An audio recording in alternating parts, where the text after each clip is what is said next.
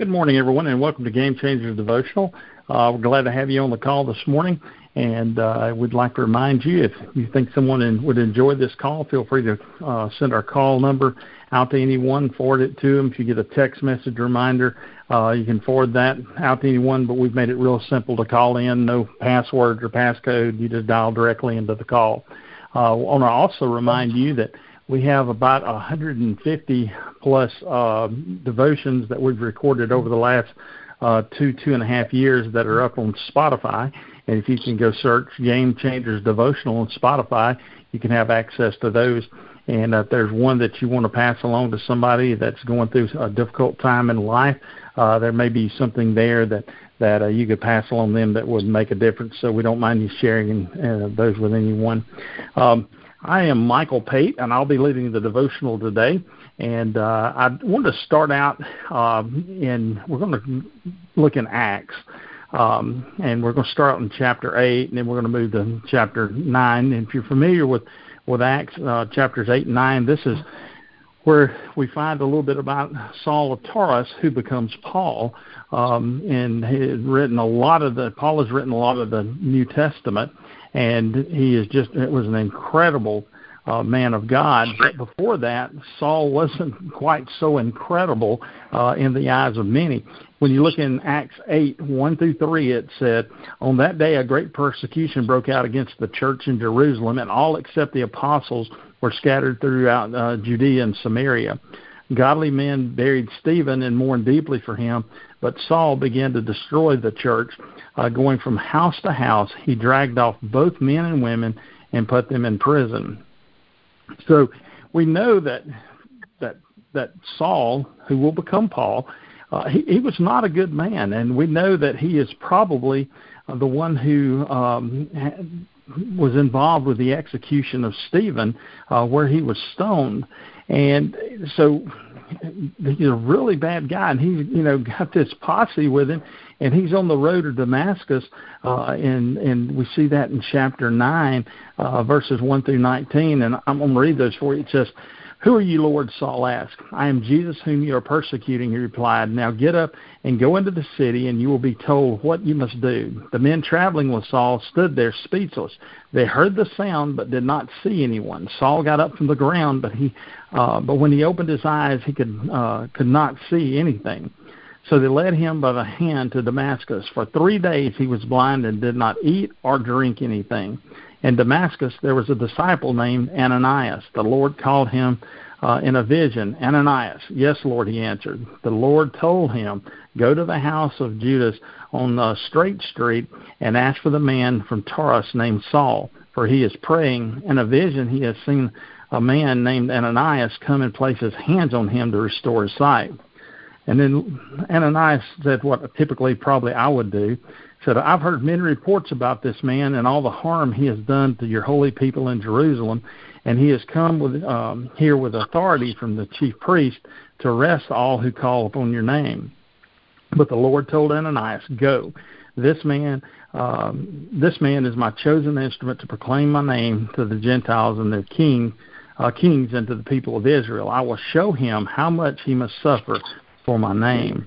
Then Ananias went to the house and entered. Placing his hands on Saul, he said, "Brother Saul, the Lord Jesus, who appeared to you on the road as you were coming here, has sent me so that you may see again and be filled with the Holy Spirit." Immediately, something like scales fell off from Saul's eyes, and he could see again. He got up, and he was baptized, and after taking some food, he regained his strength. So when I was reading the story there in Acts and about Saul of Tarsus, who will become Paul, I started thinking about, how, a lot of people think in their mind and in their hearts that my past is so bad, or I've done something that's bad enough that God can't use me. But when you start thinking about how bad Saul was, I mean, he literally was going around, and, to me, it almost is like he gets a thrill out of killing the Christians and persecuting them and destroying the church.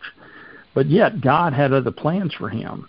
And I've seen this on multiple occasions with people that just don't think that they can do anything to serve God because of their past. And when they open up their hearts and they realize what they can do, God does some miraculous things with them through their testimony. And I think we have to remember that no matter what we've got going on in our past, that God, when He saves us, He forgives us for that. And that's important to realize that we can be used.